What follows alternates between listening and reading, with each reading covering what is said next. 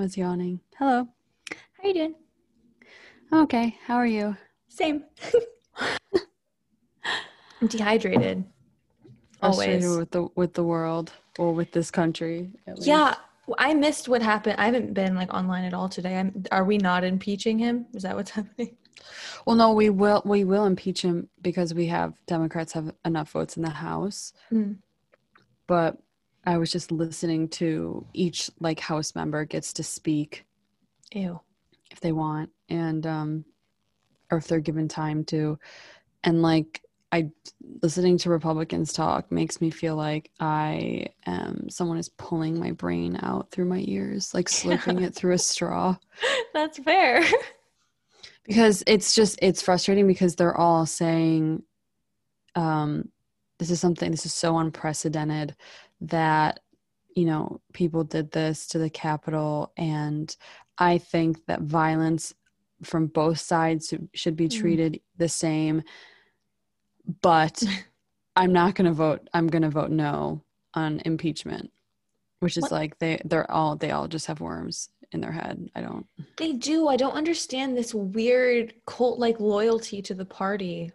Well, because there's a large amount of Republicans who voted for Trump and who consider themselves Trump supporters and who will not re-elect Republicans if they know that they have slighted Trump in some way. And so the lust for power that Republicans have in order to maintain their white supremacy makes them literally break their backs and forego all moral courage, the remaining that they had as a Republican already, in support of him so that they can be reelected.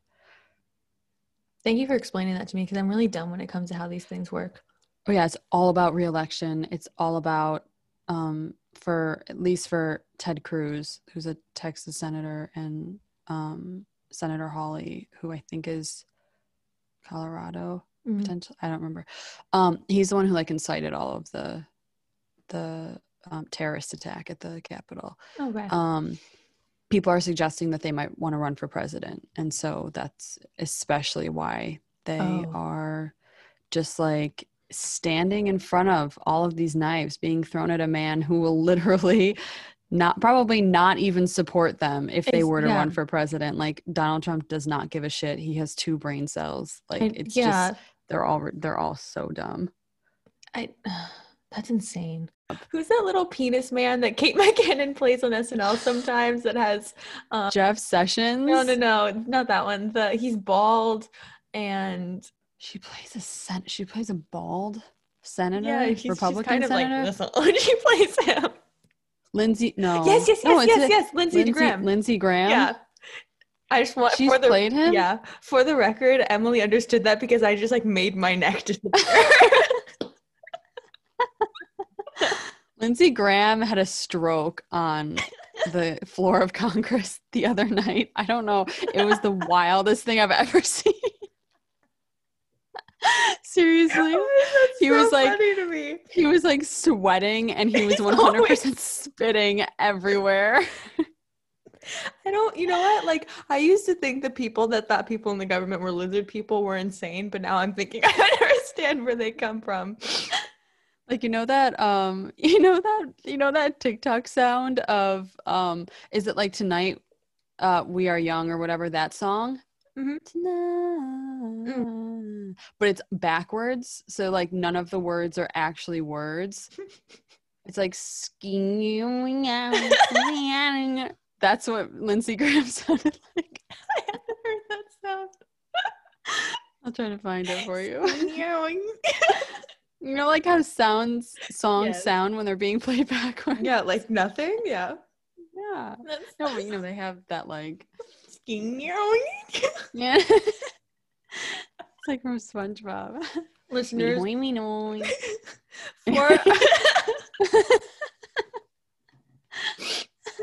that so well. For our listeners not in the United fucking States, we just have to laugh or we'll cry. That's kind of where we're at. Pretty much. And I'm sure they're in the exact same, most of them are in the exact same position because There are idiots everywhere. Isn't that what, you know what, that's what's fun about idiots. They're universal. They're everywhere. I feel like they're like not in the Netherlands. Like I know I'm wrong about that. Like I know that's not true, but I just feel Totally. like But the Netherlands, I think they haven't allowed as many idiots to inform legislation. Yep. So I think you're partially right. Yeah.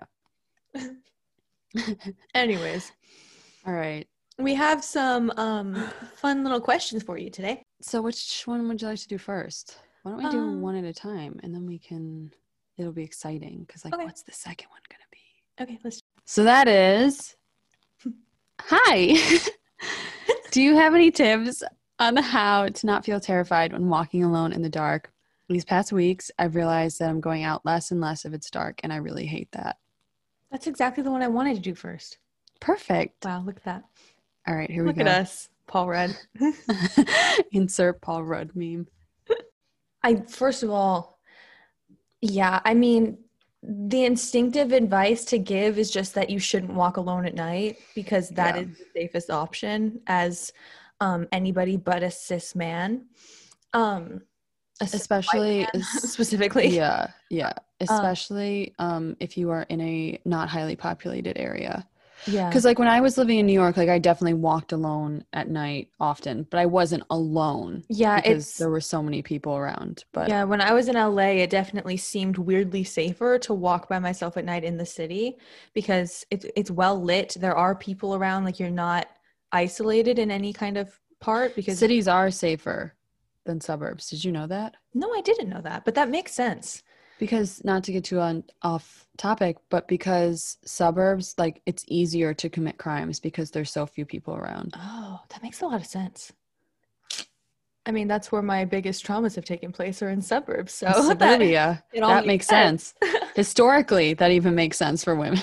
I fucking hate suburbia. Like I cannot wait to get the fuck out of here and into the city. Jesus Christ. Anyways, if you live in suburbia, I'm not sorry. No, like we're sorry for that. Sorry for you. We're sorry for you. Yeah.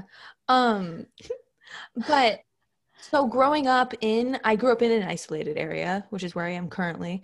And my mom has taught women's self-defense classes since we love Cherie, since I was young, like since before I was born. And so I grew up sitting in those classes. And so I feel oddly very safe and secure when I'm out and about in public at night, even out here.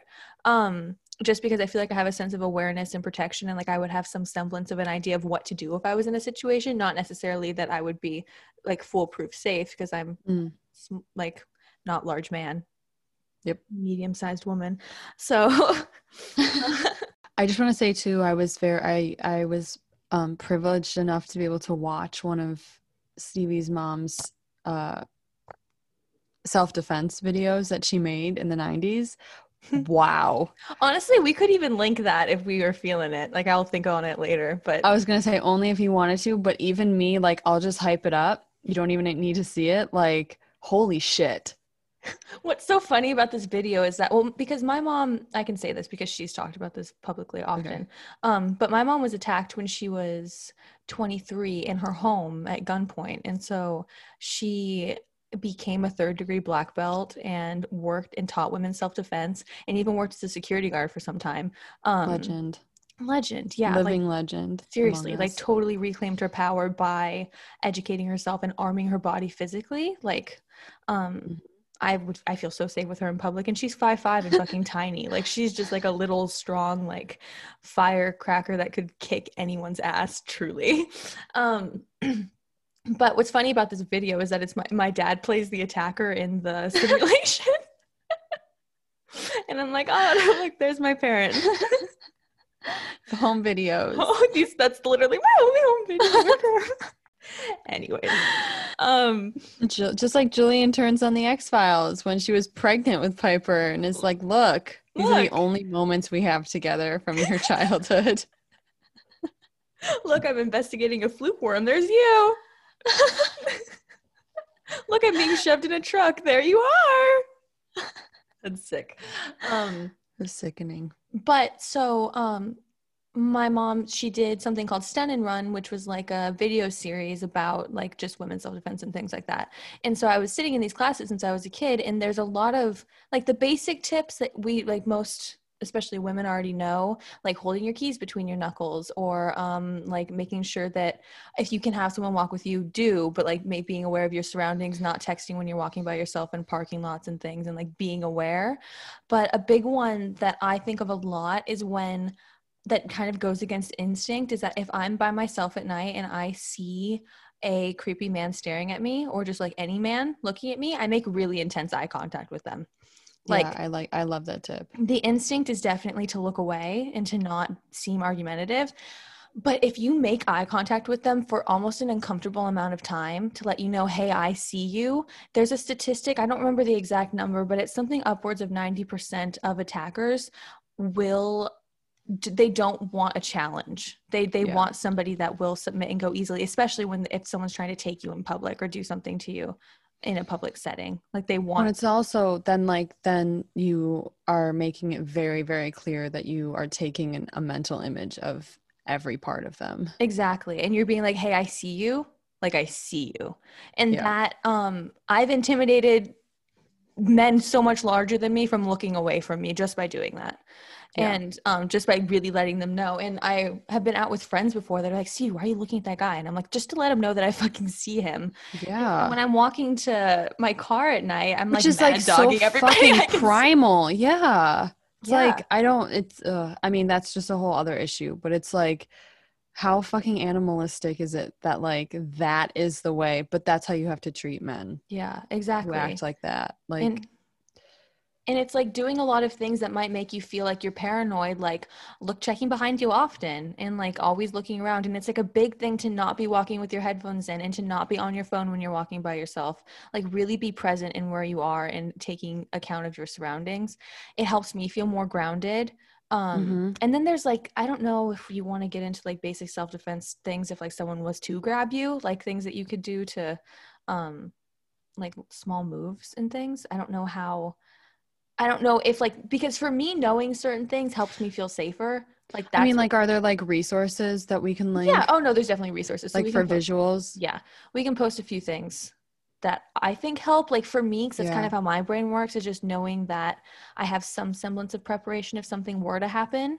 Yeah, Um, definitely. but truly, I think the biggest tip is just to avoid walking in secluded areas alone at night, which like isn't fair, obviously. Like you Yep. should be able to exist in any space without feeling like you're going to be in danger, but that's not the world we live in. And so it's just taking the most precautions.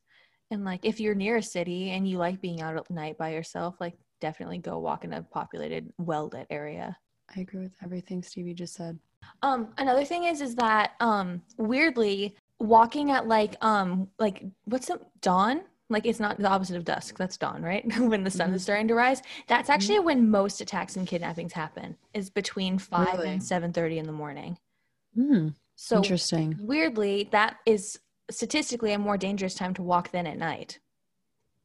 So Interesting. fun fact. So you might like statistically you're a little bit safer at night. Like if you're going out at around like late at night might be worse, but like 7 to 8, like when there's still people out and about, I think that's the key, is finding times when people are awake and in their homes and people are kind of out and about, you know? Yeah. I don't know if any of that made any sense. Maybe I should have written stuff. No. That was like actually perfect. That was so perfect because I think a lot of the times like this can be very overwhelming and that was 100% very digestible and very perfect. Okay, cool. Um and two, like I just wanted to say the thing that made me think of this question was on Twitter the other day. This girl posted screenshots of a text that she got from a delivery person after they dropped off her food. Mm-hmm. And I don't remember exactly what happened, but basically the girl had been ordering food from this restaurant like a lot. And so when the and I think it must have been like a small place like with their own delivery people. Mm-hmm.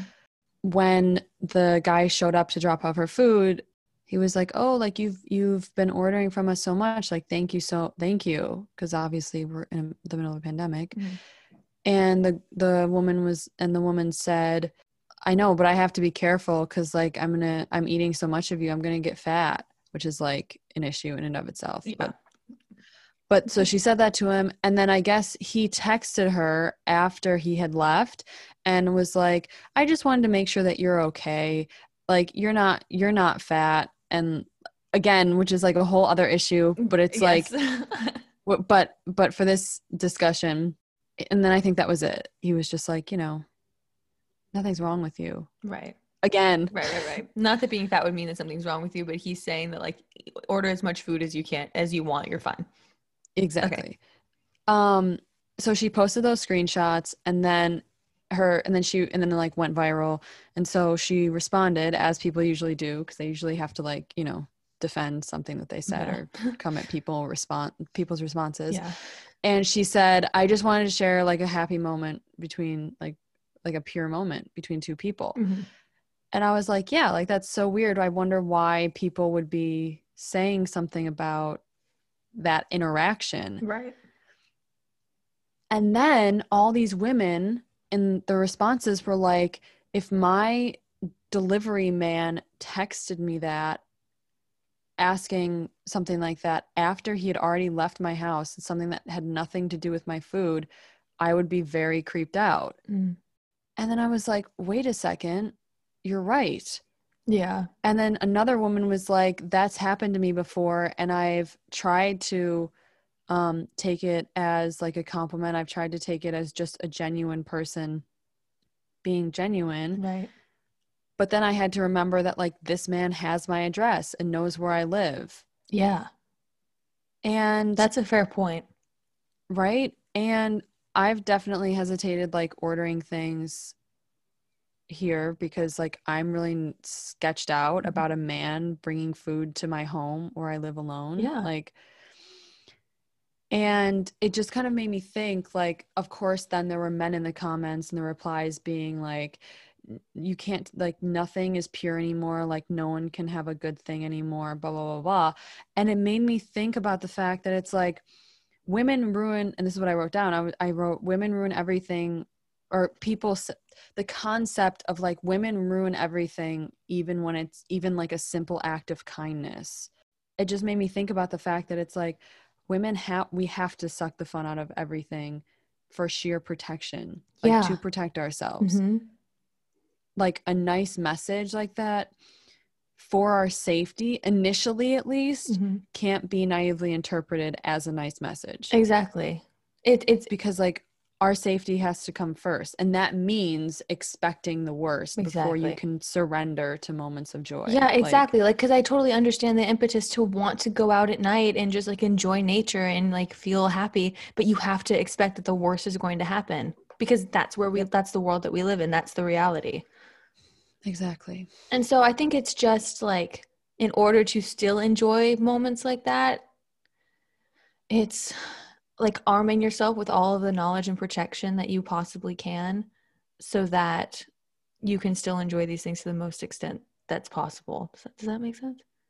Yeah, I think so. Because it's like, I definitely go out every time I go to the grocery store. I'm aware that it's a possibility that I could be followed. Like every time I go to the grocery store.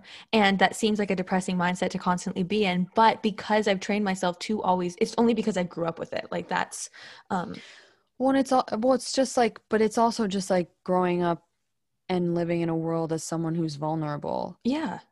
And I think like too, because you were with me, well, not with me, but you witnessed the aftermath of when I thought I was followed home, and my dad's response to it when I told him, and just how he said that when I told him that I was nervous because like for one time, like the one time I was just like not paying attention, some man like stared me down in the store and like waited for me to leave.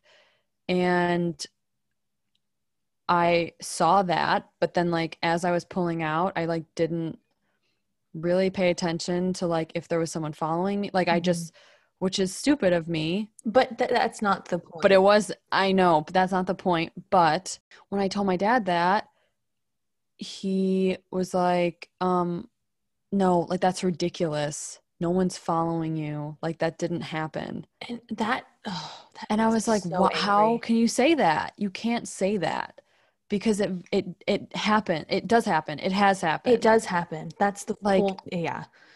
And it's like, and so it's so with people who have the mindset of my dad mhm, and people who have the mindset of people who commit crimes and acts of assault, like because of those they people, enable each other. you just have to expect the worst, and you have to take the precautions that you need to feel safe. And that's like in every situation. Like Yeah. never, you got to put your oxygen mask on before you put somebody else's It's so on. true. And that metaphor applies to most things. Yeah. Like, and I know, like, talking to my mom about, because she's very open about her experience and has used it and shared it with many women. And like, it's been a big part of her life. And I really admire that because my experience was very different than hers, but like mine, I didn't share for years. Yeah. And even still, I don't in detail. And she did from like the moment that it happened was like, no, I'm Yeah. not going to shut the fuck up about this. And I admire that a lot.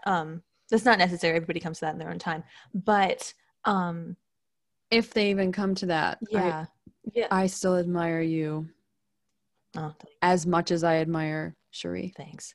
as much as I admire every single woman. So because my mom was so open with that always, it's been something that's luckily ingrained in me from a very young age that like this is a possibility and it's one that you take seriously. And so Mm-hmm. that is the one area of my life that I don't gaslight myself when I'm feeling a certain way.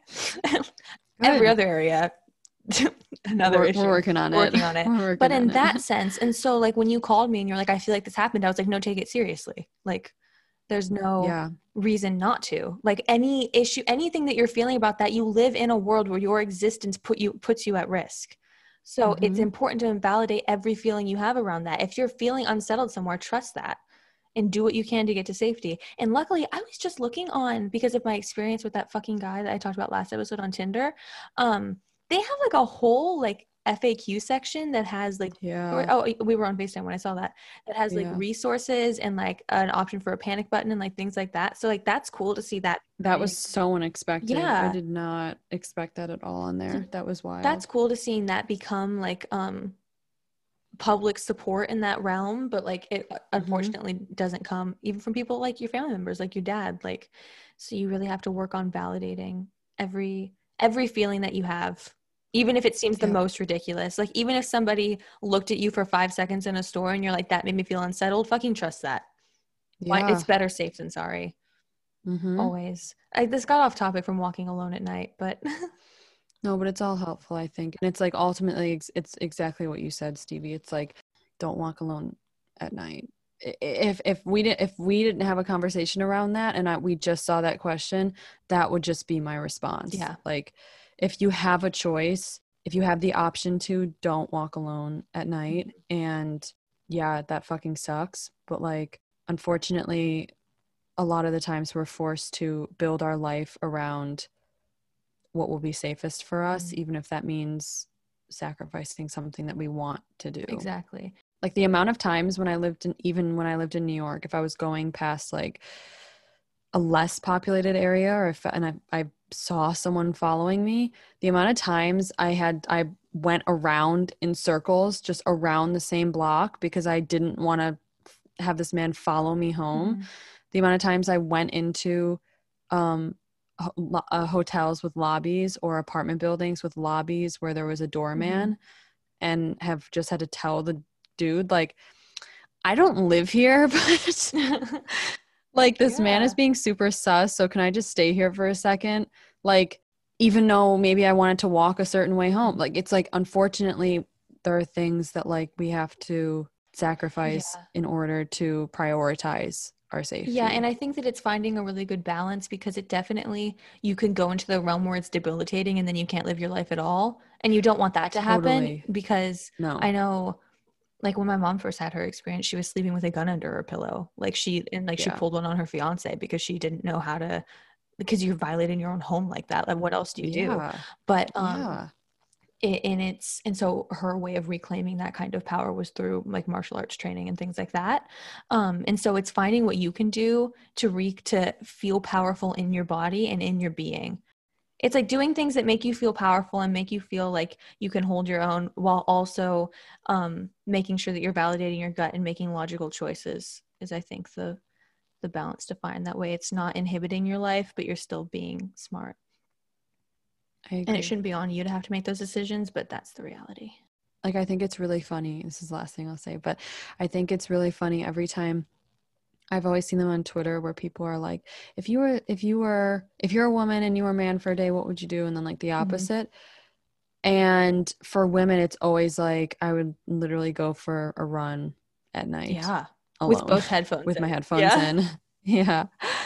And it's just so telling. And so I would say also, like, along with what Stevie said, just supplementing that, like, find the joy that maybe this is like, so the person who asked this like enjoys walking at night, like, because they just like, I would say supplement that joy with like joys in other areas of your life, so that you are not allowing this fucking annoying ass predatory patriarchy to get you down too much. Exactly. That's a good note to end on. Okay. So the next question was, hi loves, excited for an episode where you talk more about STIs. I find it hard in Women Love Women dating because I found most women just don't use protection and it gets awkward if you bring it up. Have you got any thoughts or ideas about the situation? We do, listener. Yes. I can start if you want. Go for it. Okay. Just like a couple of things. You're absolutely correct. In Women Love Women, queer relationships, interactions, whatever, partnerships, it's like nearly unheard of to use protection or like even have it be like a part of the conversation, which, like, unfortunately, one, shows how centered sex is around penetration via, in this case, the prevention of pregnancy and not simply like the health of two people or more. Because when there's no chance of pregnancy, like, we don't seem to be interested in investing in people's health.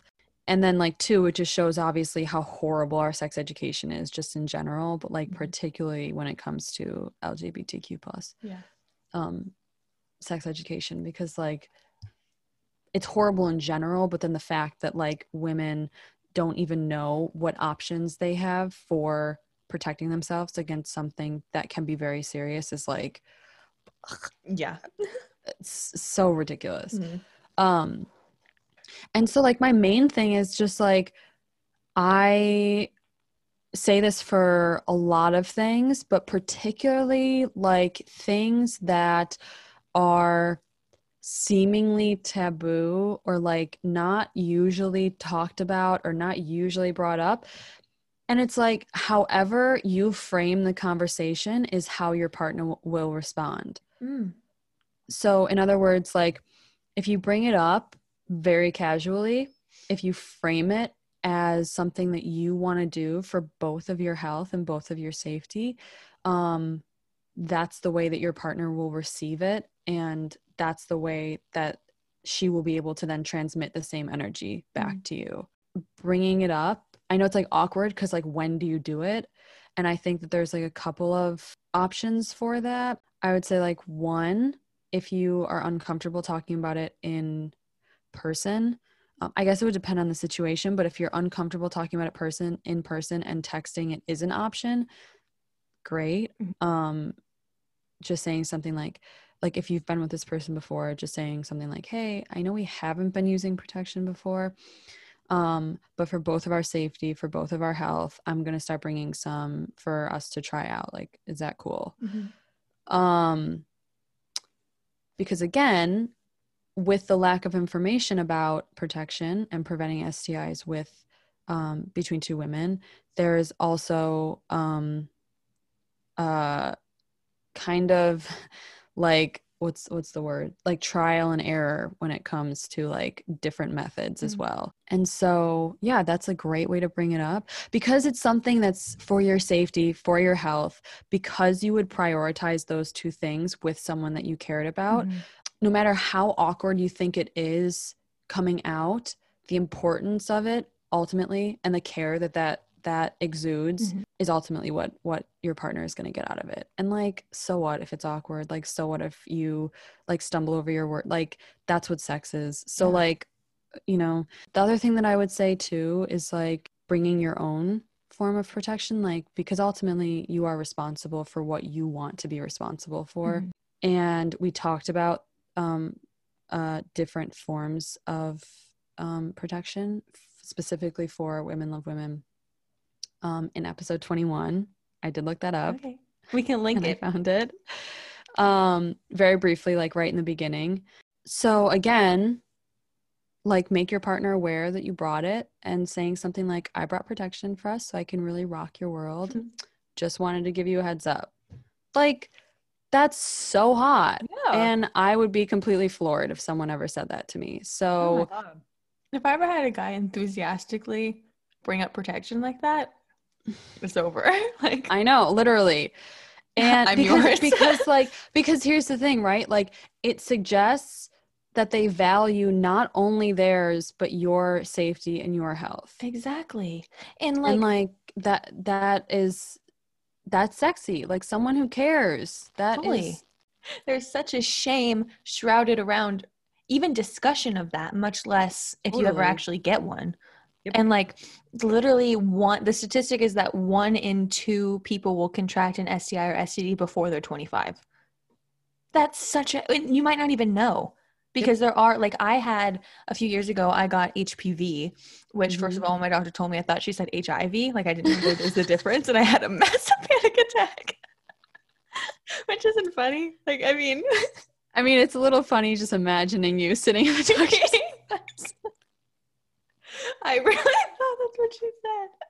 What? I called my best friend at the time and left her this long voicemail of me just like heaving. And then I called back 20 minutes later and I was like, I still have something, but it's fine actually. I can just imagine you, like, she gets one voicemail and it's just you screaming and hyperventilating, and then she gets another and you're just like, actually, I still have something, but like, it's okay. But it's actually totally fine. Just call me back later. I'm okay now. Funny. But when I found out that I had that, I felt so filthy. Like, I literally struggled so hard with, I didn't feel like I could tell anybody. And it's because this fucking guy took off the condom in the middle of sex, which is a form of assault without doing that without a consent. Yep. Double whammy. Woo!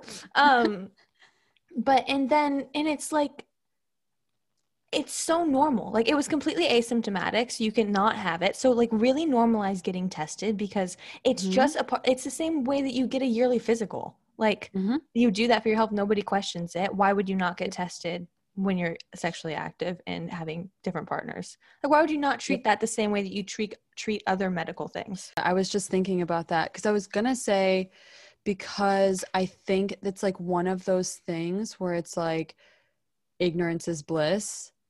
I think like that gives us a lot of comfort, but it's like, that would apply to everything then. Like, if you, that would apply to every medical thing. Oh, I'm feeling some pain in my appendix. I'll just pretend that. I would rather not know. Yeah. But don't you think there's like something different? Some people do that, but I feel like because there's such a stigma around STIs and STDs, people would rather not know. Well, I have a theory about this. I think it's because I've thought a lot about this, because I really struggled with that. And then I had this horrible procedure called a colposcopy. And if you ever have to get one, like, really prepare. Because I thought that it was going to be like a pap smear, right?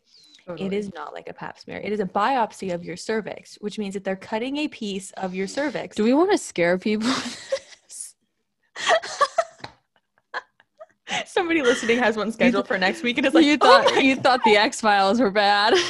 Listen to this. Yeah, but here's the thing. I wanted to be prepared, because Oh, They're totally. like, I wish I would have Yes. known. And so Ignorance like is not bliss. I'm fine. Like you get through it, but it's really intensely painful and they don't give you any kind of numbing and it stimulates contractions because it's fucking with your cervix.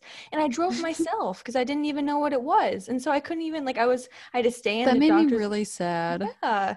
I was like curled up in my car for like 2 hours before I could drive home. And because I wasn't prepared for what my doctor should have told me, what the Yeah, procedure actually was going to be like. And so like it's just, if I would have been getting regularly tested, it wouldn't have got to the point where I had to get that done. And right. so, and if you do have to get that done, there's no shame about it. And you can just talk to your doctors about better ways to be like, look, I want pain meds or I want some kind of numbing or like, what can I do? Because I know that this is going to be painful. And I'm not prepared for whatever. Like you would Yeah, normally. like they will tell you, like your doctors will tell you if something is not feasible. Yeah. But Like there's just, but there's literally no harm no in harm in asking. asking. Yeah. Same Um, wavelength. But no, but what I was gonna say was that I got off topic. But what I was gonna say was okay, go that for it. I think that because like this does have to do with health and like we don't say like it's better not to know with other health things, but people don't like to talk like by getting tested, you're admitting that you're having sex. And for some people, Mm, that they don't want to be doing like they don't it's something that there's like sex is considered something so taboo that there's like it's so private like nobody's supposed to know about it. It's very yeah, like and it's like ooh like secret like I don't know like and by making a doctor's appointment and going to talk about it, it's like normalizing it in a way that I think that people aren't ready to do. I don't totally. know if that makes sense, but like Yes. Yeah, I was thinking something along that line as well. Um, and then I thought there was this philosopher, um, I think it was Michel Foucault, who basically you're so said, smart. You just no, I'm pulled not. a philosopher's name off the top of your head. No, I'm not, because I did a whole project like based around his theory. But Exactly, he because you're smart. no, Anyways. no, but he basically said that like through like our repression of sex education, Mm. we actually end up talking about it more, Yeah, and that makes sense. we actually end up featuring it in our lives more, whether that's in discussion or through the media or whatever, um, in spite of the repressiveness that we put around it. Yeah, that's wild. And I think that applies, but then like when it becomes a problem, like when something around sex becomes a problem, then we don't want to talk about it. Like we very much just are very comfortable idealizing it in media, idealizing it in advertising, and not looking at the side of it that's actually the most important side of it, which is consent and health and safety Hmm. and all of the possible Yeah, risks and responsibilities that come with having sex. Like then we don't want to talk about it, but like yeah, we're very happy to idealize it and what's the word, I guess idealize it, yeah. And I would say comprehensive sex education in schools or in some organized fashion, not from parents to no, children. because there's a whole another level of shame with that because your parents have their own sexual trauma and their own Yep. sexual hangups, right? And so by them talking to you about that, they're just going to And misinformation. and misinformation, exactly. And so they're going to be transferring that stuff onto you, and then everybody has a slightly different understanding of how it works. Like there's no Exactly. comprehensive, like exactly what you said.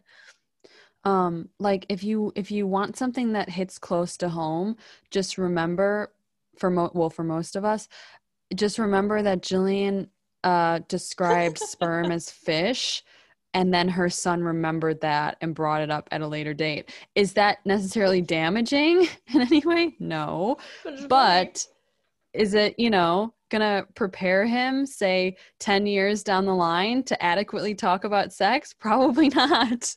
But like the issue with your parents educating you and not having a kind of standard scientifically based education process on sex work, how sex works, is that Mhm. I grew up intensely informed on how to stay physically safe in public from like predators and attackers, but I didn't learn anything about the nuances of consent. And so Yep. that's where my trauma revolves around. That's what it had to do with. It wasn't that kind of attack of somebody breaking into my home. It had to do with coercion and statutory things like that. And so that's why you need a standardized practice that's done by somebody other than your family members. And I think it's interesting to just to like close this out, because we could talk about this forever, and we will talk about this at a later date again if you want. But I think you know, obviously we grow up with the knowledge, with the sex ed, with the parents, with the influence that we do. And so I think most of us, or a lot of us, or whatever, the person asking this question at least, wants to know, like, sans all of that, however you grew up, whatever you were exposed to, how now with all of that experience do you approach talking about STIs and talking about it specifically in Women Love Women Dating? And I would say, even though this transcends that, it's exactly what Stevie said. It's getting tested for yourself, and holding your partner to that accountability as well, if that is something that is important to you. You can't force someone to get tested, before unless obviously, of course, you think that they've, transmitted something to you. Right. But you can't force someone to use. I shouldn't say that. This is gonna be tricky to talk around. But what I'm saying is, like, if someone doesn't want to use protection, then and you do, that person, you do not entertain that person. You can't force somebody to do anything. Like, that's just right. Like, if they're not going to, they're not going to. But if that is a deal breaker for you, that is valid. And I think it should be. Yes. No, I agree. I agree totally. But I think, like, with Women Love Women Dating, like, I understand, it's obviously definitely firsthand more how the water gets muddy. How the water gets muddied. And so I would just say, like, some good like transitioners, I would say, like, is before we take our clothes off, before we go any further, like, if you have like a benchmark for like when you feel comfortable bringing it up, if you have like a before we do this, or before we do this, or before we do this, or before we go any further, or can we check in really quickly, like that kind of thing. Just bringing it up and framing it in the personal. And so saying, I was tested on this date and, like, I'm all good. Do you have anything you want to share with me? Or I was tested on this date. When was the last time you were tested? Like, having a strict boundary for using protection off the bat helps.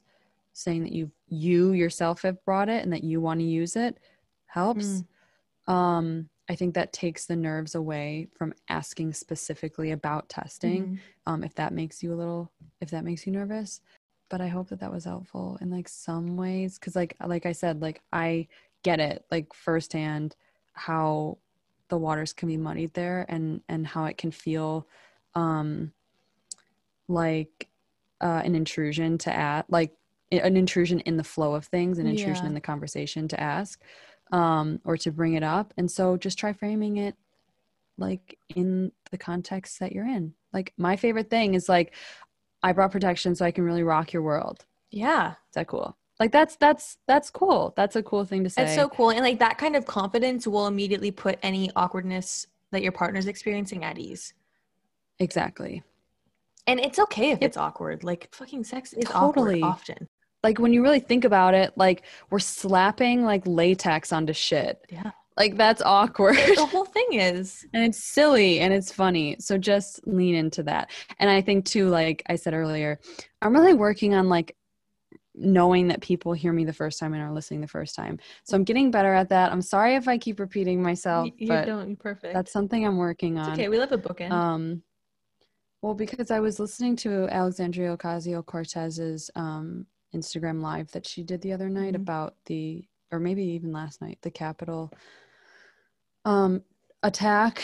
And I just noticed, like, she says so many important things and she only says them once.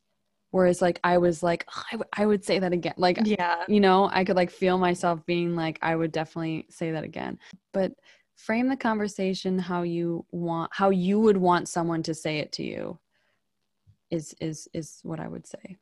That's amazing. That's perfect Create the advice. environment you would want someone to create for you. Yeah, that's perfect advice. And then it's not awkward anymore. Exactly.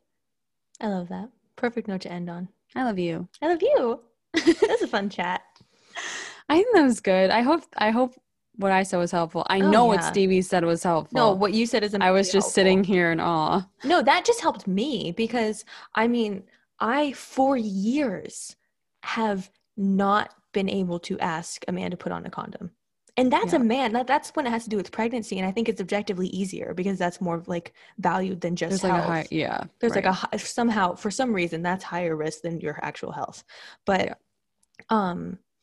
and I have not been able to do that. And so I can't even imagine how difficult it must be in situations where it's not normalized. Like it is normalized and I still can't do that. So you framing it as saying, asking the way that you would want to be asked and like having the protection on you, like you bringing that's like the biggest thing. Yeah, that's mind blowing to me. And then that gets into like, you know, outside of obviously women love women relationships, like with heterosexual relationships with a man and with a woman,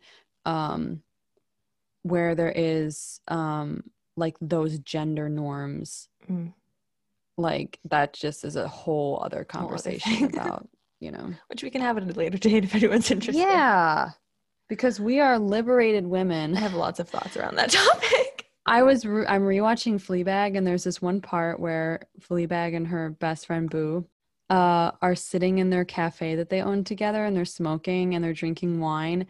And I think it's a real song, but they were singing the song, and it was like the line was something about how they love being liberated women.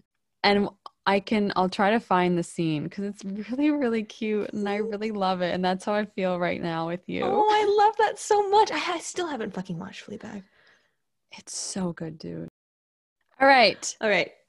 I'm so grateful to know you. Should we get into the episode? I'm grateful to know you. Yes, we should. Okay. This episode's fucking yucky. Pretty much everything about this episode. I truly think that this episode is, because some people say the X-Files is scary, and I almost never think the X-Files is scary. Like, I don't think it's a scary show, but this one fucks me up. Yeah. This one grosses me out. It grosses me out, and there's one very specific scene, which I'm going to think about, and I want to see if you can. There's one specific scene that just, like, is the most vile thing I've Is it the guy in the bathroom in the shower? Yes. That one, yep. Yes. That is, I think, the worst scene. Stevie and I are telepathic. We knew that. Yeah, like I genuinely think that's so. I could watch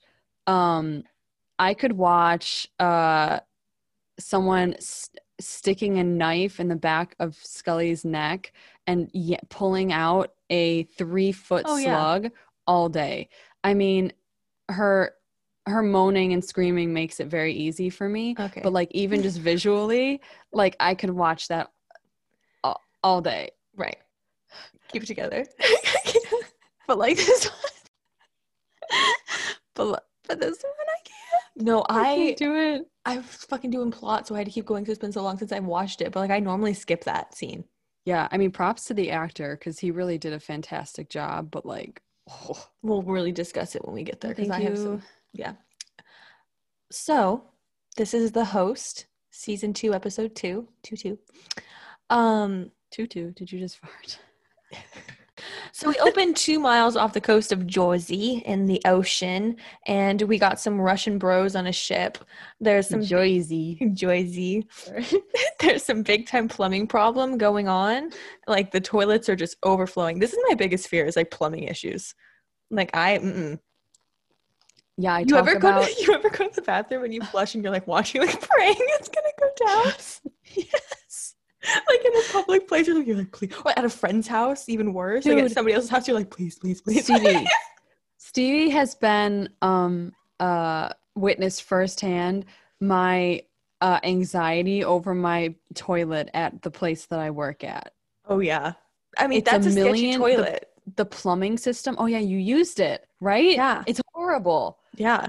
The plumbing system, plumbing system is just probably from the Victorian age. Like the first ever plumbing systems, this building has it, and it has not been updated. That's so gross. Cut all of that out.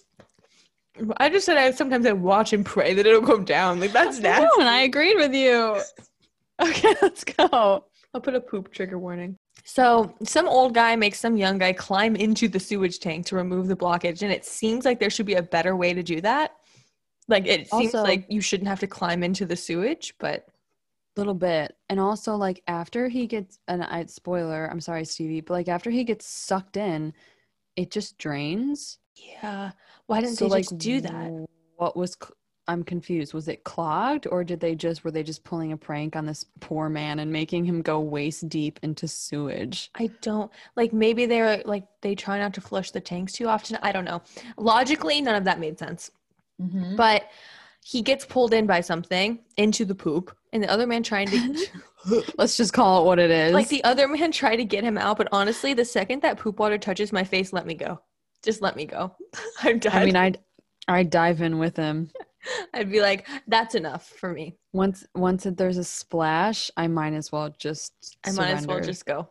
Yeah. Yeah. So they do. They let him go and they flush the tanks. Like, fuck him. Oh well. Yeah. So cut to Mulder eating fast food, doing his fucking lame assignment shit.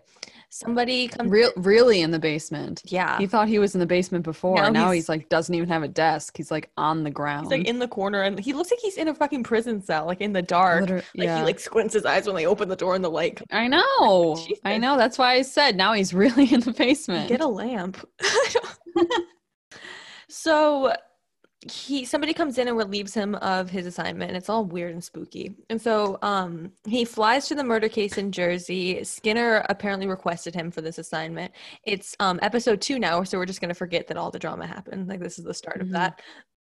I wrote that I want to slap whoever cut his hair in this season because it's horrible and I'm mad. I think he is suffering from like a little bit of scissor shock and a lack of hair gel. That you're precisely right. Because it's like poking like at a weird angle. It just needs to be but done. Then like it's also like, yeah, it looks fried. Yeah. So he goes to this murder case. All of the men climb into the sewer to look at the body. Mulder tells them to wrap it up to go, and he's like pissed at Skinner, right? So cut to Skinner's office, and Mulder's being a dick to the receptionist for no reason. She's just trying to do her job. There's no point for that. He goes in and he yells at Skinner. I'm just like, imagine for a moment how it would go down if Scully did this. If Scully went in and yelled at her boss for giving her what she deems a meaningless assignment, even though someone is dead. Like, I made almost the same note, except for I said like, this scene is a perfect embodiment of why I find it so hard to believe that Mulder was a sought after, and like everyone had like such high hopes for him that he could like do anything like he set his mind to. Like, he's literally complaining about being assigned to a very valid murder case because like it was in the sewer. Yeah, he's like, I assumed it. He goes, it looks like a basic drug dump or whatever. I'm like, does that mean that person's life has no value? Fox? Like, yes, Skinner is assigning you poopy cases where you're going to have to be running around in poopy water because he hates you so much. What? No, somebody died. It had nothing to do with that. Being angry and upset that your boss or someone shut down what you were most passionate about, very valid. Yes. Being angry and upset over being reassigned to cases you don't like reeks of entitlement. Go off. Like, I couldn't have said it better. That's exactly it. And so he's a child. I think I wrote later that it seems like Mulder's always mid tantrum. Mm-hmm. Like, perpetually, especially in the early seasons. Yeah. So this is the one time I'm on Skinner's side, because seriously, fuck you, Mulder. Like, you need your ass in check. So Skinner yells at him in front of the meeting he was having because Mulder was insistent on coming in. And I was like, he said he's busy. He was. And he gets embarrassed for whining, and fucking good. Like, that moment makes me really happy because I'm like, good, you should be fucking embarrassed. That was some embarrassing shit. And so Skinner like tells him to suck it up and do his job, and he leaves. So cut to Mulder and Scully on a late night bench date. She's so pregnant. I can't believe there's like 10 more episodes until she has her baby, because she's already so pregnant. God, she was probably so uncomfortable. I know. Poor thing. And probably so hot. Like, she's in layers and layers of clothes. Yeah, they were like, you know how we can distract from her pregnancy with her wardrobe? Giant Add coats. more layers Pat it and more. bigger shoulder pads. Jesus Christ. They're like, what do you mean? She's always been this Like big. Her suffocating. shoulders have always been that big. I don't know what you're talking about. She's like suffocating between her own shoulder pads. Her neck, she's nothing. She's nothing but shoulders. That's it. Nope, nothing but shoulder and a cute, sexy bang. So she says that she's heard about his outburst and says and he says sometimes Yeah, it's just hard yeah. to smile through it when they ask you to bend down and grab your ankles, you know? No, I don't know. What, Mulder? I'm sorry. You having to investigate a valid murder case is not the same as being raped in a prison. What? What? Mulder took what? This is the What? epitome of white men wanting to be oppressed. Ready? Mulder stepped foot in a sewer, and he said, "This is akin to being raped in prison." He's like, I've experienced trauma. I've experienced so much sexual trauma because my toe penetrated sewer water. And I literally paused it and was just sitting there. I was like, Same. what? I really wanted Scully to just be like, "Wow, you want to be oppressed so bad." First of all, it's homophobic as fuck. Mm-hmm. Second, which is like not a first for Mulder. No. And like two, no, Mulder, as a woman in a male-dominated field, she has absolutely no idea what it's like to be told to do things that she doesn't want to do and have to smile through it. Yeah, literally, Mulder, you're the first person this has ever happened to. So she's like, you haven't put much effort into like compromise at all, which is true. Like, Yeah. she's like, you're not trying at all. And then he dramatically says that he's thinking about leaving the bureau. And like, he's so dramatic. He's like, no, Mulder, can't even look at her. He gets asked to do one case he doesn't want to do, and he's like, well, I might as well quit. Literally. Like, it's one case he doesn't like, and he's like, I'm done. I'm not going back to the bureau. I'm going to pursue it somewhere else. It was a good run. Am I right, Scully? She's like, you're a fucking idiot. But then she's so cute. She's like, you could come to Quantico and like come work with me because I miss you so much. And I'm like, oh. She just wants to work with him. She misses him. It's, oh, God knows why, but it's so cute. I'm like, honey, you're better off without him. Oh, totally. And I would also say too, Mulder, this is like their second year-ish. That's generous, but like, you know, going on their second year working together. And he's like already becoming so codependent. Oh, fully. Like when she says that, basically she says, I want to keep working with you. He's like, that's the only reason I can think of staying. He's true. Like, fucking fit. My guy, huh? This is where I wrote he's always midst temper tantrum. He's like, they don't want us working together, Scully. Someone tweeted simp stands for she is my passion. And like that. Oh my God. That's like the X-Files. No, Scully is my passion. She's so cute and she really wants to help with the case like really badly, but he's stubborn and she's like, there's a dead body, isn't there? And so she examines it. So cut to sweet baby depression bang Angel doing the autopsy, and even this man's weight seems too low. Like, you know how that's been a recurring thing? 165 for a fairly large man. They really just threw numbers out there, I think. Like without any thought. But then for women, they were like, let's make these exceptionally low. For women, they're like 96 pounds. I said, she looks like a little mushroom with her bangs. She does. I love mushrooms. Like the little mushroom from like Mario Kart that you throw out. No.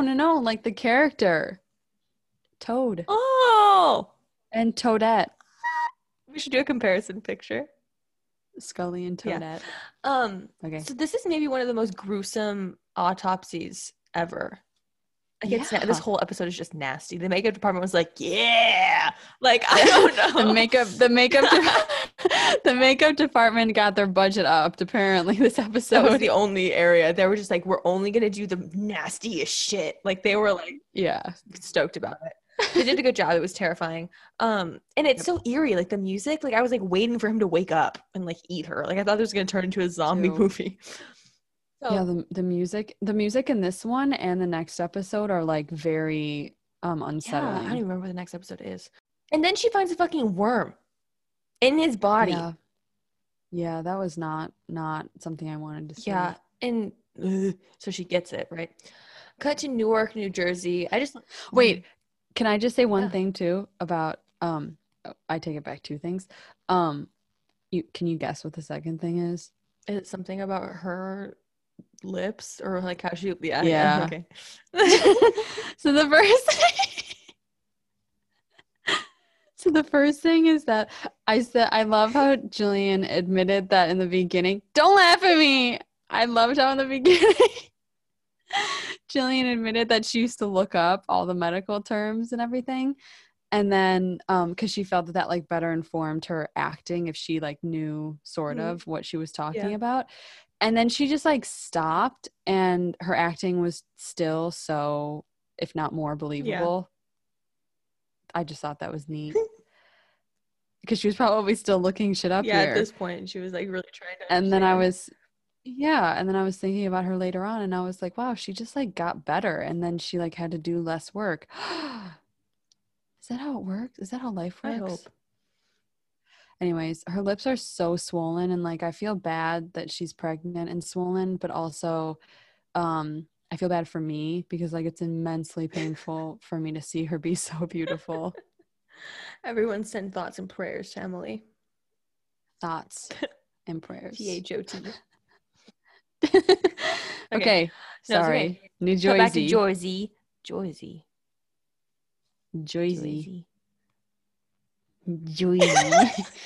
Hey, it's me, you're Giuseppe. It's me, I'm Mario. I'm from the okay, so cut to Jersey. More men working in the sewer. I can't believe that people like actually have to climb into shit water and do things. Like those are the actual American heroes. Fuck the military. Okay. Seriously. Think about the sewer workers. It's the sanitation workers. Big time. I made this totally. I made this note several times, but I feel like there was such a lack of breathing aids and like proper precautions. They're just kind of jumping sanitation workers, right? Like I feel like they would have like masks on at least, right? Or like some ventilation. Like that can't be healthy to be like breathing that in. Can't be. I made that note so many times, so I agree with you. And I also said like, yeah, at this point it made me realize like beyond the monster, like these people are being pulled under sewage water. I know, like that is, and ingesting it. I know. It's like every time somebody went under, I wasn't even thinking about the worm. I was thinking about like, oh my God, the water. Oh my God. It's in their mouth. Yeah. Yeah. So this guy gets pulled under. Just to bring it back around, STIs are nothing to worry about. Having poop water in your mouth is what you need to worry about. Gross. This man gets pulled under by something again into the shit, and the other man does not jump in after him. And I'm like, I get it. I also don't know that I would jump in. It's like, who would you jump in shit water for? That's true love. So this guy doesn't jump in, right? And he just throws a rope at him. I get it. And he does get the guy out, and then this guy has a gnarly bite or like suction mark or whatever on his like so gross. Ew. The title of this episode should just be like wretch. Yeah. Wretch. So the dude is being examined and he's like fixating on the taste in his mouth, and I'm like, retweet. Like I totally would be too. Well, I mean, yes, but also keep that to yourself. Maybe pretend like, no, my mouth was closed the whole time. Yeah. Don't admit to that shit in your mouth. Anyways, not to shame him. He was attacked. Whatever. So the doctor talks to Mulder and she tells him about the attack and she like gave him antibiotics or whatever and talks about the strange wound on his back. The dude thinks it was like a python or something that got him, which like what the fuck? Then he says a crocodile. He says that we found a crocodile one time in the sewage. I don't fucking know. The world is wild. Bro, if you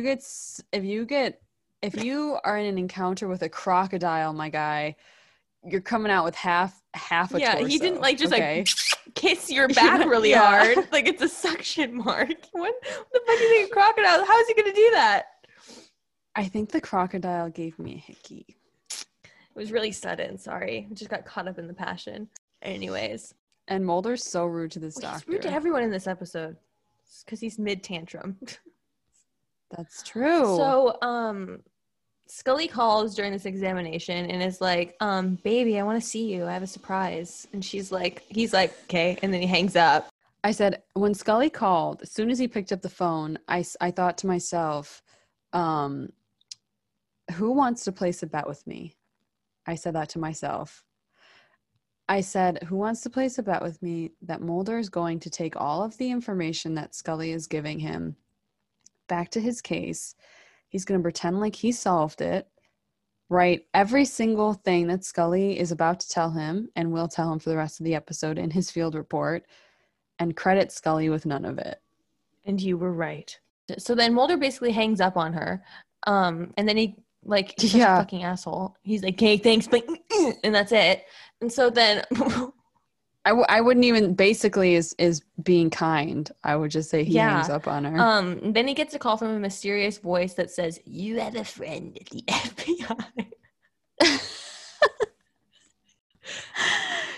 I really wanted him to be like, yeah, I know, it's Scully. Stupid. Hang up. Idiot. This is Deep Throat's replacement's introduction, right? Wait. Want to hear a joke? Yeah. It's Deep Throat's brother, Sloppy Toppy. Scully, we gotta go ask Sloppy Toppy about this case. Scully's like, what's his name? Where are you getting all of this information? I want to know. And Mulder's like, I have a connection, okay? She's like, what's his name? He's like, I don't know, but he like looks around. He goes by Sloppy Toppy, okay, Scully? She's like. And then she drops out of the FBI. And then she drops out of the FBI, gets rid of her medical license, and moves to Iceland. I want that for her. So do I. I mean, fuck. So cut to Mulder visiting our girl at Quantico. I love seeing her in her own office. It's fucking hot. Yep. So she shows him the parasite. It's called a fluke. I like that word. Mm-hmm. She explains how they attach, and then Mulder shows her a picture of the wound on the dude, and it somehow looks so much worse in the photo than it did when we saw it. Like so much worse. I'm like, when was that taken? Beauty of photography. Crazy. And she's like, OMG, Mulder, no way, it could never get that big. And then she's all giggly and cute, and then he gets really sad all of a sudden. She's like, sorry, it felt like old times for a minute. They're so disgusting. Like, it's almost cringy how like I don't like that big because it's like, oh, and then God, you guys. And then he's so and then he's so awkward. He literally just stands there. And then she goes like into science talk. Like she's like, so like the equation between this, like she goes right into it. She's like, the meaning of the universe, E = MC squared. She's like, so one time when I was reading Darwin, I read that like she just. Remember in my thesis when I said that Einstein, the twin paradox, deflects so hard because it's so awkward. It's so awkward. You guys. I'm like, please. I'm like, yes. Yeah, they're gross with a capital G. You think the fluke worm is gross? Get a load of these two. Literally. So then she goes into her science talk because that's her coping mechanism. I support her. And then Mulder says, so like, I don't know who you shared our conversation with the other night, but I wanted it to be between you and me. And she was like, I didn't tell anybody. And he was like, well, someone called me and said, I have a friend at the FBI. And she's like, I would never betray your confidence. Like, she's like hurt that he would think that. And then he looks like a puppy and nods, and then it leaves the scene. Well, it's like but then he also says like he essentially says like it's so what's the word, presumptuous, because he's like, I don't want you to fight for me. I know. And she's like, bitch, I don't give a fuck about you. He's like, I know you probably already are because someone called me, and like, you're a good kid and everything, but like, you don't have to do that. That's so true. That is exactly the energy. But then it's sad because he really thought that she was his only friend at the FBI. Yeah. Anyways. He's like, he's like, oh my God, I have another friend. He's like, oh my God. She's like, okay, Mulder. She's like, I've fucked half the FBI. I don't know what you're doing. The Jack. She's like, I fucked every instructor at Quantico. I don't know what you're talking about. It's Jack's ghost. It's Jack's ghost. Okay. That's who's calling Mulder. Okay. So now for maybe my least favorite scene in all of the X-Files. Here we go. Dude is brushing his teeth, right? He's trying to get the taste out of his mouth. Him literally putting toothpaste into his mouth from the tube and chewing it grosses me out more than anything else, more than the worm bit coming up next. Like, but I was a little sus about this scene because like there's nothing, if that is like them trying to explain that like there's something wrong with him, like this dude is fine. Like that's just how men think you're supposed to brush your teeth, I thought. I think it's just showing that he's disgusted. Like I think it was a mental thing, right? No, I'm saying like that's how men brush their teeth. Yeah, they like squeeze the whole tube into their mouth. Ew. I could never be with somebody who does that. Absolutely not. Mm-mm. And then they chew it. Please. I have such an aversion to this. Like, I think it's so nasty. I'm sorry. If you... it's so gross. This is just how men brush their teeth. I don't... Please. I have a really big thing with like textures. Like I'm gonna cut this, but if I have too much cream cheese in my mouth like at once, like on a bagel or something, like I'll throw up. Oh, that toothpaste definitely had the texture of cream cheese, just like a whole tub of it. So, and then he spits it up and it's like blood. But he's like, I'm gonna take a shower anyways. Normal. That's what I mean. It was just normal for him. And then in the shower, he yaks a worm. Those worms. Down the drain. That worm is famous. Those worms were on Rosie O'Donnell with Gillian Anderson. Oh, yeah, they were. We should put that in the thread. I love that interview. That guy should have grabbed it. I know. We should have been like, oh my God, can I get your autograph? So, like, I saw you on Rosie. I saw you on Rosie.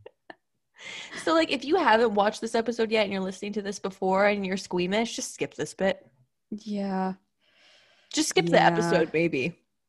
As soon as you see a man starting to brush his teeth, hit the skip. Yeah. So then cut to the sewage processing plant. This little like Jersey boss man tells Mulder like how they operate, and then Mulder shows him the fluke, and the guy's like, yeah, probably. There's lots of shit breeding down there. Like, he's like, I wouldn't be surprised. I'm like, that shouldn't. That sounds, yeah, you might want to check that out. So then cut to a man walking around the top of the sewage system. He's smoking a cigarette. There's like splashing. So he goes to investigate and he sees Free Willy.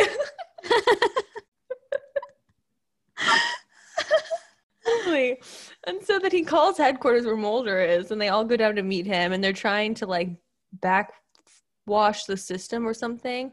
And then they finally get a good look at it. Hideous. Disgusting. Like the makeup department. He's also famous. Yeah. I saw him. He took a picture with Gillian Anderson when she was wearing that really sapphic, really cute cottagecore polka dot navy dress. I saw those pictures. This episode is just full of celebrity cameos. So you okay? Yeah, I'm just thinking about how he looks. Yeah, me too. I wrote that the makeup department was like on acid when they put this together. Totally. Like horrifying. Yeah, it's disgusting. And isn't it the writer of the episode that's wearing the suit? That's like is it? Yeah, I think it is. Okay. Like the writer was like, I'm gonna be this character, which is why they show it explicitly so many times. Yeah, that was okay. Because That makes they sense show its because they face way spent too 10 hours much. on it probably. Yeah. So then cut to They Scully. show it. That makes so much sense. Yeah, they show it way too often. Like I'm like, I don't need to see it explicitly. Yeah. Like I'm okay It's like imagining. it's like as soon as they show it, you're kind of like the second it goes on for too long, you're kind of like find yourself looking around being like, Why is this on my screen? You're like, So cut to Scully doing research on flukes, looking so cute in her little glasses. You want to talk about this? Yeah, a little bit. Go ahead. So, first I'll outline the scene. Set the scene. She's got purple eyeshadow, her wire glasses, this like sage paisley top. And I know what you're thinking. Paisley is like so not her style. It was like very muted. And I actually thought it was just sage at first. And then I looked a little bit closer at her chest. And I noticed that there was a paisley design on it. And then she's also wearing a cream suit. And then to top it all off, she bites her lip. I feel like I'm hearing about an all new scene. Like every time you deep dive into her looks like this, I'm like, was she wearing that? Every single time she comes on screen, I'm like, nothing else exists. That's beautiful and how it should be. And when she bit her lip, I fully felt my soul like leave my body. So something is slipped under the door. It's like a weird tabloid magazine, but apparently we're valuing the articles in it. And she looks through it and she finds an article about this Russian boat accident and then is able to connect the body to that event and identify him. And I like when Scully gets tips because one, she figures them out so quick, and I'm like, you go, girl. And two, she tells Mulder about them, which speeds up the investigation. Mm-hmm. So Mulder calls her and she goes to see the giant fluke. And I also love how how they're assigned to different cases and they're still just working together. I know. Like, does no one give a shit? Like, Scully was right. Like, no one cares about them anymore. Truly, they're like, whatever. It's like, when the thing is that Mulder's just working on one case. Scully is working on multiple things. She's doing this in addition to her actual work. That's what I was thinking. And she's still solving the case. Queen shit. And, yep. So she goes to see the big fluke worm and he's like really close behind her and they're against the door.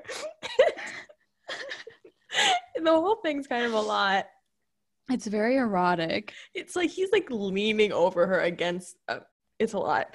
But then he fucking fudges it. He fudges everything. Yeah. So he's like, the only thing we're missing is the identity of the body in the sewer. And she's like, I got it, babe. Look. Then she says that she says to him that I'm sorry, I'm flustered. I can tell that this scene, your ability to articulate what was happening in the scene was either offset by how close he was standing to her or the fact that this monster that looks like a shriveled up thumb was like lurking in a dark corner of a cell. 10 out of 10 disturbing image. Both overall. I found really distracting for sure. Yeah. In very different ways. I can see it. I can see it playing out real time. It was a lot. Because one, like erotic pose, two, that thing's watching. Yeah. In the corner. It's just gross. I don't like it. Why is it out of water? Remember like, when my biggest question. Remember when we were together and I was forcing you to look at pictures of hairless animals? No, I blocked it out until this very moment. Oh my god! What if this thing normally had hair? Shut up. Thank you. She made me look at pictures of hairless bears. Do you know what that does to a person? You know the naked mole rat from Kim Possible? This is him now. This is a funny one. We're just full of jokes today. So what does Mulder say? Okay, so he says that he's gonna give this. He does have to tell Skinner that the main suspect is a giant sucking worm, whatever. And then she says that she would consider it more than a professional loss if he decided to leave, which like warms my heart because she completely respects his autonomy to make this decision while expressing to him that she feels this way, which is like, wow, beautiful. Wish someone would extend that courtesy to her. And she's also like, she also says it with like a slight twinge of like, she knows he's not leaving now. Like she knows that this case has him. Yeah. And so she kind of says it like, at least in my head, I imagine the way she wanted to say it was like, yeah, you sure you want to leave now? Yeah. Like, are you sure? You sure? Really? But I have another thing to say. Okay, go. And that is how annoyed I was that Mulder asks her how she made the connection. I was going to say that and I chose not to because I didn't have the energy to be mad when I was taking these notes, but I definitely thought the same thing. I will be mad for you. Okay, do it. It's very short, but like, why? Because she can't just be smart enough to figure it out? Like you do all the fucking time? I thought the exact Show same me thing. Yeah. Scully asking Mulder how he made some fucking weird ass through the looking glass connection. And the Scully body must says, have been watching TV because the way it was positioned, like yeah, like just imagine how tired we are, you know, just really imagine how tired imagine we are. Imagine how tired we are. I'm scared of Rose. I think Rose McGowan could have played this off. Remember the fluke room from X-Files? This is it now. Imagine how tired we are. But it's true. The fluke worm coming back to life trying to reproduce. Imagine how tired we are. That's so funny. Okay, so second thing I wanted to say, very serious. This is a very serious note. Okay. Scully telling Mulder that she'd consider it more of a professional loss if he decided to leave, right? That bit. Yeah. First of all, he's like, what are you talking about? He's like, leaving. What? Huh? What are you talking about? I'm not leaving. Whatever. He's like, what? When did I say that? First of all. Second of all, I saw this post on Tumblr from this scene. And someone made made the caption and was like, she's literally confessing her love and he's actually reading a piece of paper. Yeah. And then someone responded and said, yes, but he's listening to her. He always listens to her, even if it doesn't show in the moment, because he is able to recall what she said later. And like, let me just say something. As someone who has lived with a man as my father figure, who very often never looked at me when I was speaking to him, I can tell you right now, he was not listening. Okay? Because the first time a man looked at me and was actually listening to what I was saying is imprinted in my mind forever because I was so shocked. My uncle. Oh. So Mulder is not listening. And the only reason he remembers what she says later on, because there are moments where he looks like he isn't listening and then later on he'll repeat the same thing that she said, is because he's got writers giving him the lines. The way David acts that out, there's no way that man is listening to that woman. And so it's cute that you think Mulder's listening because Mulder, okay, here's the ticket, right? Mm-hmm. Mulder is characterized to listen even when he doesn't show it because that's part of his character, right? Does that make it right? No. Because realistically, if I were in Scully's position, I would feel completely ignored. Oh, completely. And invalidated constantly. Yep. That's a really good point. Anyways. So then Mulder goes and presents the case to Skinner. And Skinner actually admits to making a mistake with closing the X-Files. Crazy. And then says, we all take our orders from someone, Agent Mulder, which, like, is valid, but also removes any responsibility for the conspiracies that he's perpetuating off his back. And he does that the whole series. He's like, no, I'm a good guy. I'm just taking orders. I'm like, you could fucking stand up. I don't know. Just a Totally. thought. Yeah. So cut to this, and that is where the episode should have ended. But there is 25 minutes left. Wow.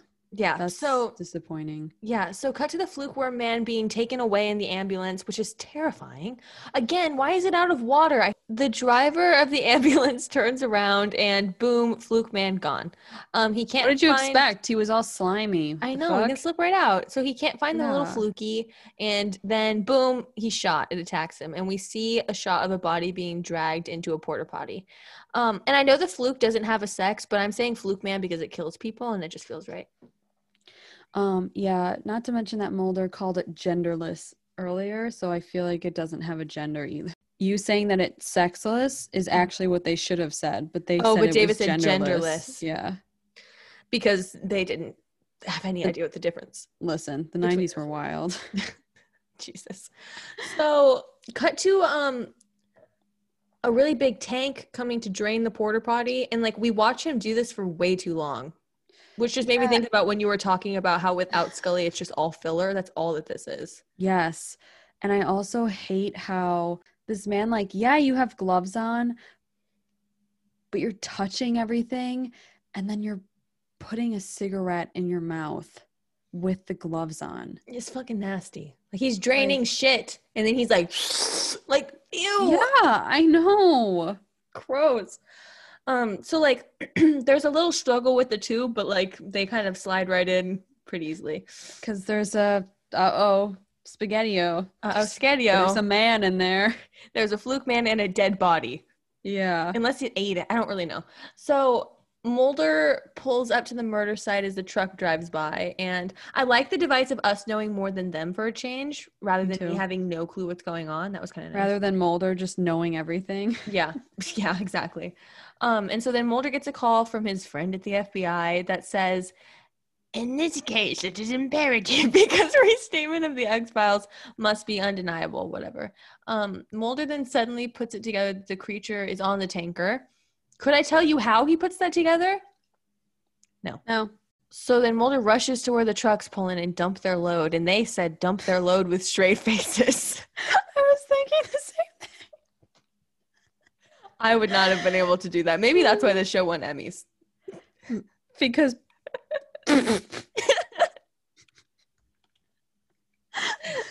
someone wrote, I mean, honestly, if David was going to get an Emmy for any part of the show, it should have been for him saying dump your load with a straight face in this exact scene. Yep, exactly. But he didn't. Jillian was the only one. So they all just kind of wait until all the trucks have dumped, and then they check all the tanks. Thinking about those tree trunk fingers, I think. Jeez!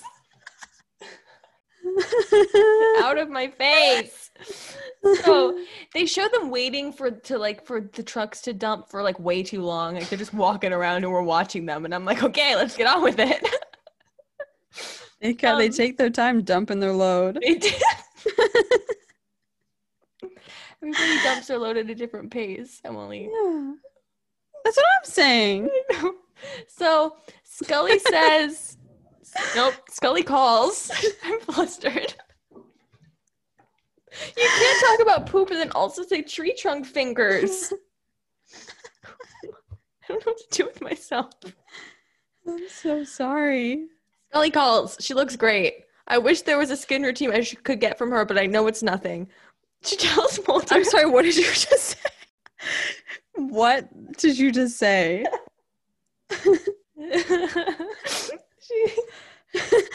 I just made a joke out of how thick Mulder's fingers are, and now Stevie has just lost all brain function. You have to come up with a similar insult, but like funny for Jillian, and then so you can get back at me. I can't now. I'm out of commission. So Scully calls. She looks beautiful. I said that I wish there was a skin routine I could get from her, but I know that it's nothing. Oh yeah, nothing.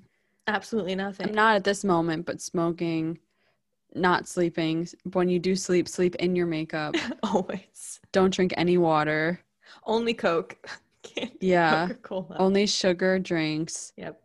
So she tells Mulder that the fluke is transmitting its eggs or larvae into the bite to reproduce and to find a host. But I would also like to say, like, why is Scully mimicking like apologetics? Because she just realized something I know. on a case that isn't even hers. I know. She's fucking lucky. He's lucky that she's sharing information with him at all. Yeah. Like, wow. Let's just, okay. If this thing finds a host and multiplies, right? It's all because Scully's little silly woman brain couldn't think of it sooner.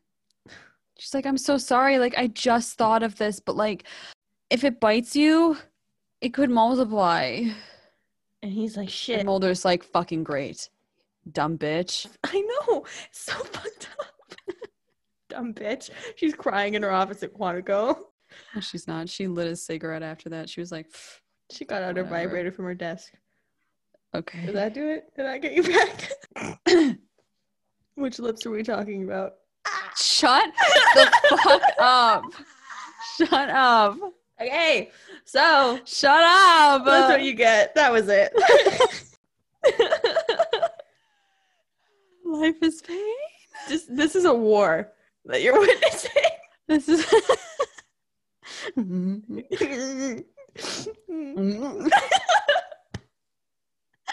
that noise was us like lifting our fists really threateningly.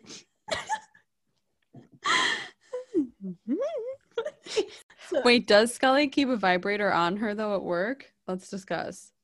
And if she does, when does she start keeping one? I've read fics where she not at work, but she keeps one like in her little makeup bag that she brings to work. Season 4 and on, she has one. You think? Purse. Yeah. In her purse? That's risky. Or her makeup, whatever. Her makeup bag's in her purse. Her little makeup bag? Yeah. Little lipstick one. Because, like, look at them both in that season. I know. Stevie and I just had a discussion, and it most likely got cut, but in it, we referenced a fic that we just read, which is, like, probably one of my new favorite fics, I think, ever. Oh, my God. I think it's called Look, and it's by Sari Fairy on AO3 and Tumblr. Yeah, so we'll link that. Yeah.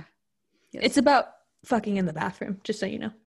So, little Jersey poop boss man yells at Mulder that they found something in the pipes. I truly missed everyone's names in this episode. I don't even know if we got them. I don't even know if they had names, so I think either. you're okay. Yeah. So, it seems like the thing is like working its way back out to sea, as if it was there. I don't know. So they're back in the sewage system. The little Jersey poop man falls in. He gets pulled down by something. I was so mad he fell in. Me too, because I liked him. He was like cute and endearing. He's just trying to do his job. I know, and I didn't want him to get hurt, and he did. And then some man in an Armani suit comes in and is like, "There's a giant worm in your sewer." I know. So, Mulder tries to pull him out, but he loses his grip, so he jumps in. David, close your fucking mouth. If you're in poop, shut it. There were moments where he fully just had his mouth open, was taking in water and then just spitting it out as if it was like ocean water. I'm like, do you realize what or the plot bath is water, here? like shower water. Do you know what the plot is? You're in shit. Shut those plump lips. Shut them. Use your tree trunk fingers and cover your mouth. So, one of my biggest fears is open water. Like, I'm horrified of the ocean and swimming and like having something attack my feet. So this whole concept isn't doing it for me. This like worms swimming around, biting people. Not it. I can imagine that would be stressful. It was. And then the other thing I didn't get either is that like there's a point where the guy, poopy Jersey waterman, is like literally like it doesn't look like it doesn't look like he can like touch the ground. Like almost drowning, and then David gets in the water and he's like standing up. It's just different acting choices, but it's not consistent. And he's like moving, like when you're in shallow water and so you're kind of crouching, but like you're moving with your legs. Yeah, David did not look like he was swimming. He was clearly just like squatting in like 3 feet of water. Yeah. Which is like, if it was 3 feet of water, good for the other guy for making it look like it wasn't. I know, great acting. So deep.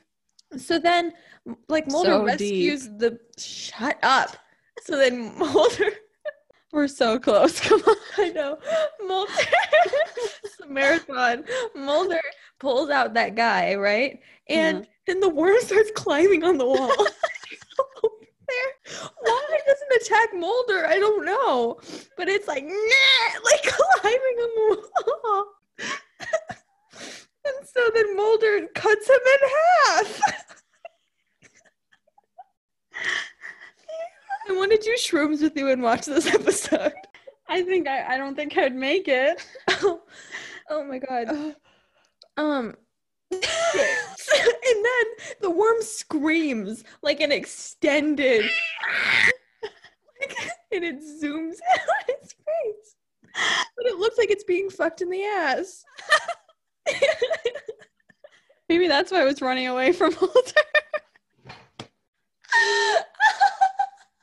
It heard what was happening to Mulder and didn't want him to take out his anger on him. Oh my god. So, cut to another late night bench date with our agents. The way she sighs when she sits down is like so exasperated and pregnant. I just want to hug her. She's like, oh god. She's like, oh my god, finally. Like, Jesus. Been standing for 2 minutes. I know. She's like, I had to walk over here. Whew. So then I lost my place. I also love how like the callback of like from the beginning when he's it's so funny. Nothing. I'm just like, where am I? The callback of in the beginning when he says that when Mulder says when you and then when you and then like when Mulder says that he's experiencing violent outbursts and she's like, I'll take my chances, and then now he says I smell like poop and she's like, I'll take my chances. And it's like, just, Scully really said, in sewage smell or violent outbursts, I'll still sit next to you. Aww. And like, that's love. That is love. Like, he doesn't deserve her. I'll say it every episode. He doesn't. I know. So, he tells her about the message from his FBI friend, and then she gives him the lab results on the fluke larvae, and turns out this is human. It's a quasi-vertebrate human that came out of radiation. And she goes, nature didn't make this thing, we did. And while this case is fucking nasty, I think that like these like realistic but kind of supernatural cases that like could happen are really interesting. Mm-hmm. Like, not that I hope that there's a creature like that living in the sewers or the ocean, but just fuels my fear of the ocean. But speaking of Russia and speaking of radiation, here's a good thing if you want to watch. I watched this not documentary, just kind of like what's it called? Like when it's just kind of like they film people living their lives and they interview them along the way. I guess documentary. Yeah. About these women who are still living inside of where that huge explosion happened at that plant. What was like the biggest a chemical plant? No, a chemical plant exploded in Russia. Oh, I didn't know that. Oh my god, yes you did. It's no, you definitely I didn't do well in history.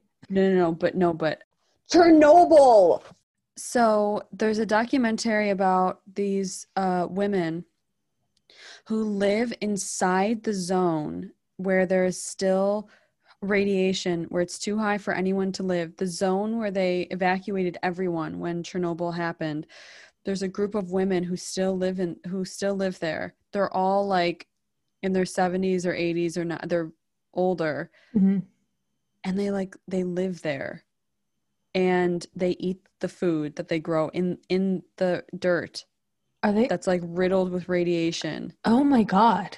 And like it's wild. Like it is wild. That's insane. Yeah, I would definitely link that. I want to watch it. Yeah, I'll try to figure out what it's called. But Wild. yeah, women, man. Women, Jesus. Okay, so then um cut to the sewer again, and the creature opens its eyes and is still alive, and they just like want us to look into its soul for a minute, and then that's the end. I wish I'd never seen that ending. I know. And that's the episode. What a whirlwind. I feel like I just ran a marathon. Seriously. And something I really struggled with in this episode, kind of in the last one, but it really came to me in this episode, which I really want to get your thoughts on, because like I think it well, I know it will come up more again, but it's this like very female savior, like female like heroine complex that they seem to give Scully, which is like she has to set aside her work to Help him. pull him away from the edge. Yeah. And then this whole thing of like a woman is the only thing that can save a man from himself. I have Like, any thoughts on this? I think I talk about it more in the next episode, so maybe we bookmark that. Okay. Because I literally just wrote IDK because I didn't want to get into it in this episode. So maybe we plan to do that next episode. It just excuses horrible behavior and it's the same when we had the conversation about daddy issues. It just puts male problems on a woman. Yeah. And we'll bookmark the rest. Yes. Oh, so infuriating. But that's the episode. That is the episode. Poopy episode. Poopy. Do you want to talk about Jillian's Corner? Let's do it. Can we sing? Yeah, let's sing. Okay, ready? Jillian's Corner. That was pretty insane. I love Jillian. Do you? Yeah. All right, hit me with it. Hit me with your best shot. Okay, so for this Jillian's Corner, we have a spicy little nugget. Mm-hmm. Speaking of poop. Ew. We have a little nugget from an interview that Jillian did in 1998 for the Calgary Sun. Despite X-Files fame, Gillian Anderson longs to be a free agent. I don't know what the fuck that means. Okay. So this is in reference to her relationship with Rodney Roland. That relationship ended recently, and Anderson insists, quote, "At the moment, it's just my daughter and I." Aww. A relationship takes much more energy and focus than I have to give right now. I certainly haven't given up on relationships. I want to have at least one more child. Piper is the most important grounding influence in my life. She says relationships have become trickier because, quote, "a lot of men are threatened by a woman who makes more money than they do and is more famous. It's something I've learned I have to discuss immediately or it's bound to impact the relationship." Men will always bring you down, is what I'm learning. Bring you down. Yeah, truly. Because they think that your success is a personal slight against them. Because men view women as their possession. So the second you start initiating and creating entities in your life that are solely yours, that allow you to have your own autonomy, like money, they view that as a deviation and a stance against their possession of you. Oh, go off. That was so good. That was truly perfect. I have nothing else to add. And here's the ticket. Gillian Anderson said herself that her daughter is what saved her and what kept her so grounded. And what does that say? Women. Surround yourself with more women. Surround yourself with female friends. Surround yourself with women that you admire. And romanticize the fuck out of your platonic relationships. It is the best thing you'll ever do. Oh my God, read that post. Oh, wait, did we talk about this last episode? Yeah, we did, but I can read it now because like it's always valid, right? Yeah, well, maybe we'll read this every episode. Maybe. Did I say that exact thing last episode? Probably. No. But also, Stevie, please say the fact that you told me over text the other day about there's science behind the TikTok that you sent me. Oh yeah. So there's science. Oh fuck, what did she say exactly? There's science behind, there's like studies done. There's actually science, there's been studies done that show that women's female friendships are more impactful in their developmental years than the romantic relationships. Like astronomically more impactful. And that's not surprising at all.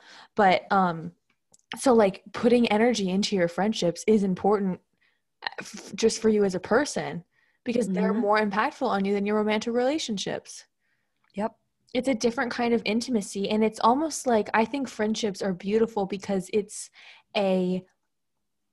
intimacy that almost doesn't have any reward, because it feels like, I mean, I struggle with this with men where I'm like, are you only nice to me because you want to fuck? And your friends are kind and support you because they love you, and that's it. There's nothing that you could They're not expecting anything in return. And so it creates a different kind of intimacy, an unconditional intimacy that's like you can't find anywhere else. That's just present in so unique. Yeah. I think that's beautiful. And I think people should put more work into their friendships. Absolutely. And so the thing that I sent Stevie said, kiss your friends' faces more, destroy the belief that intimacy must be reserved for monogamous relationships, be more loving, embrace platonic intimacy, embrace vulnerability, use emotionality as a radical tactic against a society which teaches you that emotions are a sign of weakness. Tell more people you care about them, hold their hands, tell others you are proud of them, offer support readily, take care of the people around you. I love that so much. And what a beautiful note to end this wild episode on. What a beautiful note to end this wild episode on. Seriously. And we started with that. So you know what? Again, you're getting this for free. Also, support us at our support link. We'll link it. We didn't talk about that last episode. So maybe you aren't getting this for free. So maybe if you feel guilty about getting this for free, kick us $1 a month. Literally just $1.99 a month. And we're so grateful we have quite a few supporters now. And it really makes me like take the time to sit down and take notes and like do the work, because I know there's people that are listening and it's like hinging on something. So thanks for lighting a fire under my ass. And I'm so happy that you guys are enjoying this, because this is like therapy. Like this is so fun. Mm-hmm. It's such a fun Here's outlet. a big smooch. Here's a big smooch from both of us. Mwah. Mwah. And that's the episode. We'll see you next time on The Sex Files. Thanks so much. Bye.